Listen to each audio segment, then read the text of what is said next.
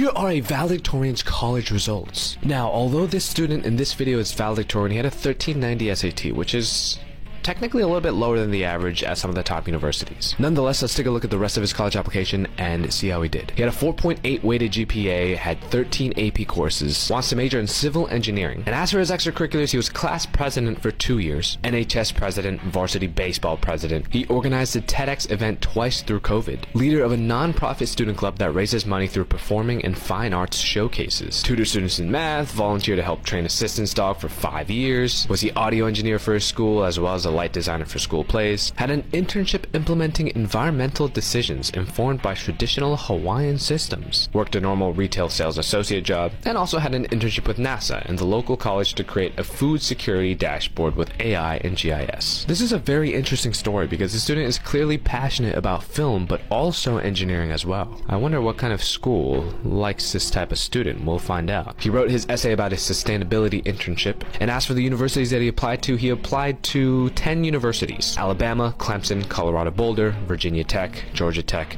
Wake Forest, Vanderbilt, Duke, and Stanford. And out of this list, he was accepted to every single university except for Duke. So where did he end up?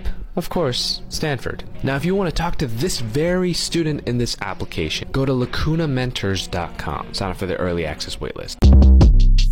Shortcast Club.